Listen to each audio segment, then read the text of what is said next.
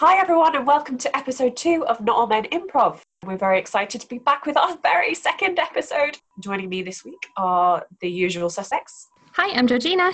I'm Victoria. And I'm Lauren. Okay, so this week we'll be talking to Lauren Court-Dobson about her weird and wonderful journey through improv comedy. Lauren is just insanely funny, to the point where I often stare at her in awe and just wonder how she managed to come up with something so quickly. I'm one of those people that really takes a few days to think about a quick comeback to something that's been said to me, whereas Lauren just thinks of it on the spot. So Lauren, I just kind of wanted to ask you how you do that and why are you so funny? So the secret is to just be constantly wearing a wire and have the answers fed to you, and just don't improvise anything at all. Just have someone pay them whatever you need to. Just have the comedy just spread out to you. Cool. But in all seriousness, yeah, I just Why is the wire not working, Lauren?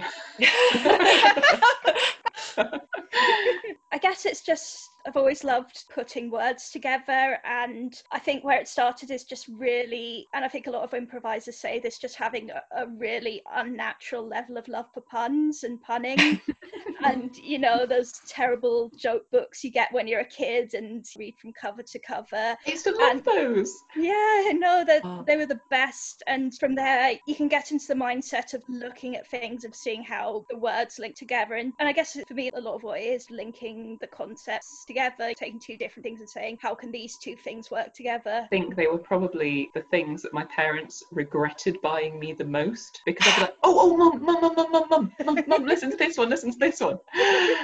And I'd just be in the kitchen and she'd be just like, okay, yeah, I think we've had enough of those now. Not every time. She was very, very patient with me. Oh, you know, I did the exact same thing with my parents.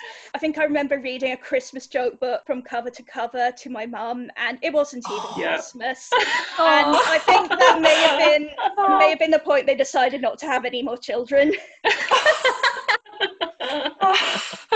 Oh God. So apart from the joke books, particularly the Christmas joke books, what were some of your influences growing up? What kind of shows did you watch and where did you learn to be funny? Yeah, so it was a lot of watching comedy on TV. I'd always have this routine in the evenings where I'd have a bath and then go watch some comedy. So my favourites were Blackadder, and just because the humour deepens as you get a bit older, but it's still really funny when you're 8 years old or whatever to watch a grown man put two pencils up his nose and keep saying wimple. Probably my favourite female comedy influence was Dawn French and Vicar of Dibley, because that's something everyone can kind of sit around and watch together as a family, and it was genuinely funny. You know, there was a genuine joy to it, and I thought it'd be quite cool to be a little bit like that one day.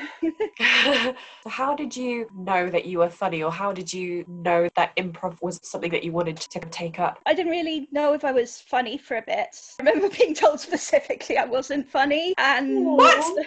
That is some nonsense. Who is this person? We just who are they? hunt them down. I think when you're a teenager and your jokes don't quite land, teenagers, if they don't find something funny, they will tell you straight away. And so I got a lot of that when I made a slightly more obnoxious pun. It was probably over their heads. That's the thing. They just didn't understand you. I did really like acting at school, and I went to this drama club during lunchtimes for a while, and that was just drama games and just playing about and having fun with different things you could do with acting and comedy. I didn't really know that you could do that properly as a hobby as an adult. I thought it was just go into acting, you go to theatre or TV and that's it, those are the options. And to the point where when I went to do my drama A level, I almost felt like spending a session playing a table or tackling some hard issues in drama. That was just the price to pay for getting to do the drama games at the beginning. I love that. Yeah, it's like, oh, this is a bit tedious, I'm not really into this, but you know, we get to play Zip Zap Boing at the beginning, so it's worth it. So it was the drama games that really hooked you? Yeah, just, you know, the freedom of it really and the lack of constraints. Yeah, so I didn't really know that improv was a thing until I got to university and found that there was an improv society, IMPSOC. So I went there for the first session and it was a very good group, but it was a very, very male-dominated group, especially at the beginning. Yeah. And so I went along to the first session, had some fun with the guys there and everyone else there. And then I don't think I went back for 3 months or something. Because I was just like, that's a lot of guys doing Star Trek references. I don't think I'm going to go back for a while. But then Rory, who's in Espionage and who set up IMPSOC, he found me and made me come back. And that was it, really. Yeah. You did some really incredible things in that group. You dabbled in a bit of stand-up during IMSOC. Most crucially, you got to open up for Sean Walsh at the Giddy Goat Festival in, I think, 2013. Like, how did you manage to do that? I don't know.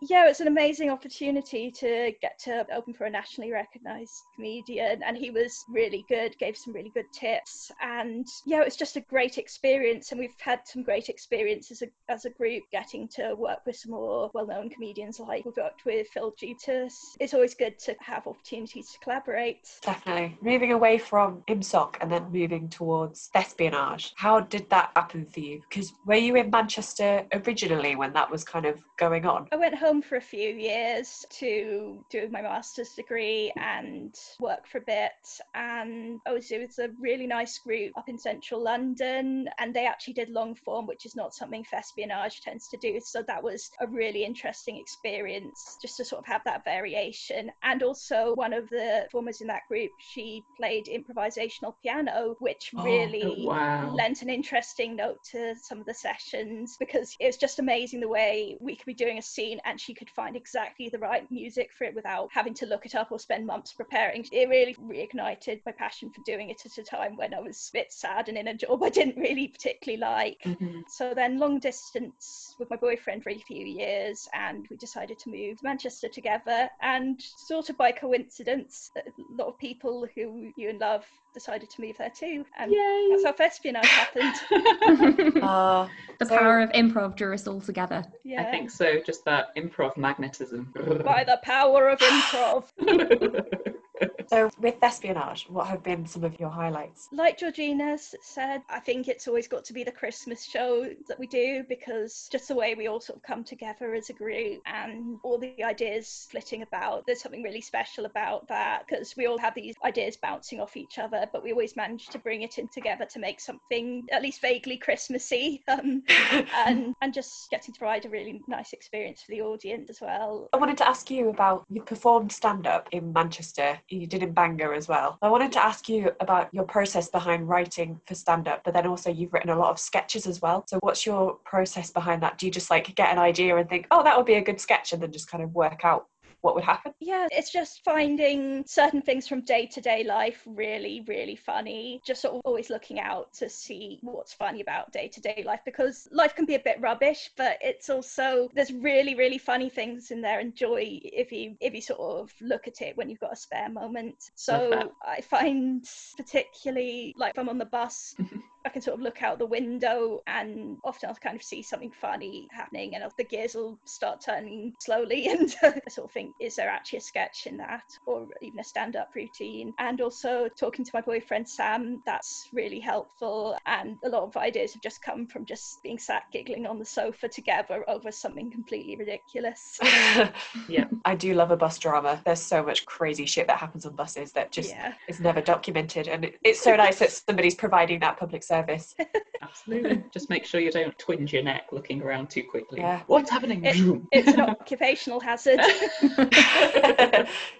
The number of times, Lauren, I get a message from you on Facebook and it's just a pun. The reason I send them to you is because you're very tolerant, and so if it's rubbish, I know you won't destroy my fragile self-esteem. I love them all. I could never destroy your fragile self-esteem because they always just make me snort. Oh, thank you.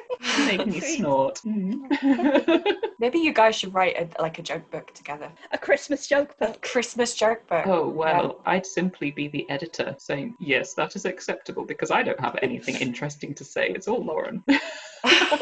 She's the pun queen. Lauren, just watching you as an audience for so many years, I mean, I've seen audiences cry with laughter just to bring the house down whenever you're on stage, but particularly during Sex With Me Is Like, which I managed to do before lockdown, and I just stood there completely like... All right, asexual, just got that. Lizzie, I'm really sorry, but my internet went out for a second and I missed the middle part of it. I just came back on asexual. That's fine. That happened to me a few years ago. During Sex With Me Is Like, which I did before lockdown, I stood there on stage and my mind went completely blank and I was trying to like think of something funny to say. But Lauren, you always manage to come up with a line or a response that just absolutely brings the house down. And you do it month after month, show after show. Like, Without fail. How does your brain do that? I think I'm just a naturally filthy human being. I think for anyone who hasn't watched any of our shows, the game Sex With Me Is Like is very much like World's Worst or Scenes from a Hat, where performers step forward as individuals and give their punchlines, give their jokes by completing the phrase Sex With Me Is Like, and then an explanation based on suggestions from the audience. And I think there's an unspoken rule between the rest of us performers that when Lauren steps forward, you just cannot follow her, and our host just has to bring in a new suggestion because you just can't. We're all just the warm-up acts. We step forward, we provide the filler, just while Lauren's brain is getting into gear and she's thinking of the killer thing that will just bring the house down, and then it doesn't matter how many of us have ideas after that, you just can't follow her. Without fail, every time. Sorry guys. What?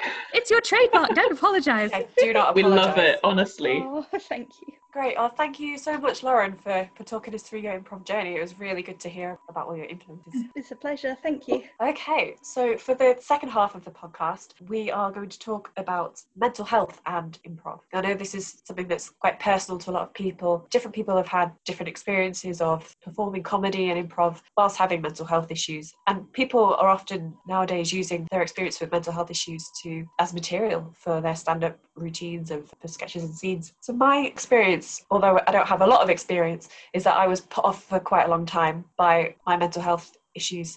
So I didn't join a group for a long time because I just didn't think I had it in me to get up on stage and try and be funny and perform. But what has your experience been? Have you found mental health to be kind of a positive influence on your mental health? Have you found it to be detrimental? I personally have only ever found it to be a positive thing. So I'm naturally a bit of a perfectionist. Well, try to be anyway. But I suppose that's the problem with being a perfectionist. You never quite get there. And when I first started doing improv, I really enjoyed being part of the sessions, but I did suffer quite a lot with feelings of inadequacy and feeling like I didn't belong there, simply because so many other people were being really funny, and I'd catastrophize and I'd think, oh, well, why didn't I say this? And I could have said this. But I think improv has given me coping mechanisms so that even if I do feel inadequate, I know there's always something positive that will come out of a session or a show. There'll always be a highlight that I can think back on when I am feeling inadequate or when I've got imposter syndrome. But I just enjoy performing so much that I'm starting to be able to manage to push those feelings to one side and push them down. Yeah, I think I definitely had a little bit of that, particularly being married to one of the performers. I just didn't want people to turn around and be like, oh, well, she's his wife, so of course she got a slot. Not kind of, I don't want to be a pity party. I wanted to be there on, my own merit. And which you absolutely are. Yeah. Oh, thank you. Thank you. I think for me, it's been an interesting sort of journey because I've kind of had like a sort of massive decrease in confidence and self-esteem since starting improv at uni. At that time I was very confident. I was quite happy to get up on a stage. I know I had some initial doubts, but once I got into the swing of it, I don't think my mental health was in a really good place, and so it didn't really affect how I improvised. Time has passed since then and life situation, and particularly how I feel when I'm at work, it's a very sort of different story, and improv is really the thing that I just have a completely different self. People who know me at work and know how kind of quiet and introverted I am and don't really speak up cannot believe it when I tell them that I do improv, because it's just like a completely different person. So I still haven't quite figured out how to carry that confidence and resilience and all the skills that you get from doing improv, the ability to think on your feet and to make a fool of yourself and to fail in front of people. I haven't really figured out how to carry all those things over into kind of other aspects of life. And I think part of that is just down to being so happy and comfortable around all the people I improvise with. We've all known each other a long time, we're all good friends, and so it just feels like a very different sphere. So I think I'm still really trying to kind of reconcile those two selves, I suppose. And it is difficult because we do like to separate ourselves to different bubbles and pockets, don't we, and compartmentalise. So it's that process of breaking down barriers between your different selves, I suppose. It's also, sometimes it can just be like you say, feeling comfortable about the people you're with. We feel so comfortable with each other because we've known each other for so long. And we had a session, I think it was actually our last session before everything changed in the world. And we were waiting on the host of the session to show up. And it was an amazing session. But we just played party games for like an hour at the beginning. And we had the best time. Playing like kids' party games that you'd play when you're about 8 years old. And it's just this license to play, and I can be so open with any of you because you all spark joy in me. Aww. So I am not going to Marie Kondo you out of my life. I agree what Victoria says. I don't know if it is because we've known each other a very long time and we're a very tight-knit group, or if it's improv itself as a thing, but it's just such a joyful space to be in. And sometimes, like Georgina said, it's difficult to reconcile the joy of that experience with the more everyday stuff. But it's kind of just nice to be in that different space, even if you can't always quite carry it with you when you go outside the room and when you leave the session. It's that tendency to catastrophize and to worry about things that I think is common in a lot of us in the group, in a lot of people. Yeah. And when you go into an improv group, like a good one, then you don't feel that inhibition. I don't tend to do so much post-mortem on what happens in the sessions. I don't sit there going over and over what happens during a scene, or it just exists in the moment and then it's done, and it's either good or maybe not so good sometimes, but it's just it's sort of its own thing. Yeah, I think it's also a lot of it is about, and this is going to sound super cheesy, but the power of laughter. You know, we're in it, we're performing, we're making each other laugh, we're hopefully making the audience laugh, and sometimes we're making ourselves laugh. So, you know, Always ourselves. being surrounded by that really positive energy, I think sometimes, depending on the stand-up, sometimes stand-up can feel a little bit sort of negative, you know, and the audience are maybe a bit on the back foot because they're worried about being picked on, and that isn't something that happens, certainly not with our improv and the way we do it. And so it is just a really positive, happy space where people will hopefully just be laughing at you and with you because you're being totally ridiculous. Yeah, it's so cathartic, isn't it? We go to a rehearsal or we go to a show and you just laugh so much, it almost feels like you've cleared your lungs, like you feel invigorated by the laughter, which is, I hate myself for saying that sentence. Oh my God, I've been so invigorated by the joy that you all bring to me. But it's true. And no matter what's happening in life, I've had some really low times, you know, being so anxious, having panic attacks, having suicidal thoughts. But that goes when I'm doing improv. And I know that's really cheesy, but it's honestly kind of the best medicine. Oh, that's amazing. Love you guys. Oh, me too. We miss you. Miss you too. For listeners, we're all doing hearts with our fingers at the screen. Mine looks like a potato. It's a sweet potato, y'all. Mine looks like a lumpy pair of testicles, which is very ironic. You should get those checked out. They shouldn't be lumpy. They're not supposed to be lumpy. Check your boobs and your balls, folks. Guys, this is the end of episode 2 of Not All Made Improv. Thank you so much for joining us. We will see you next time. Bye-bye. Bye-bye.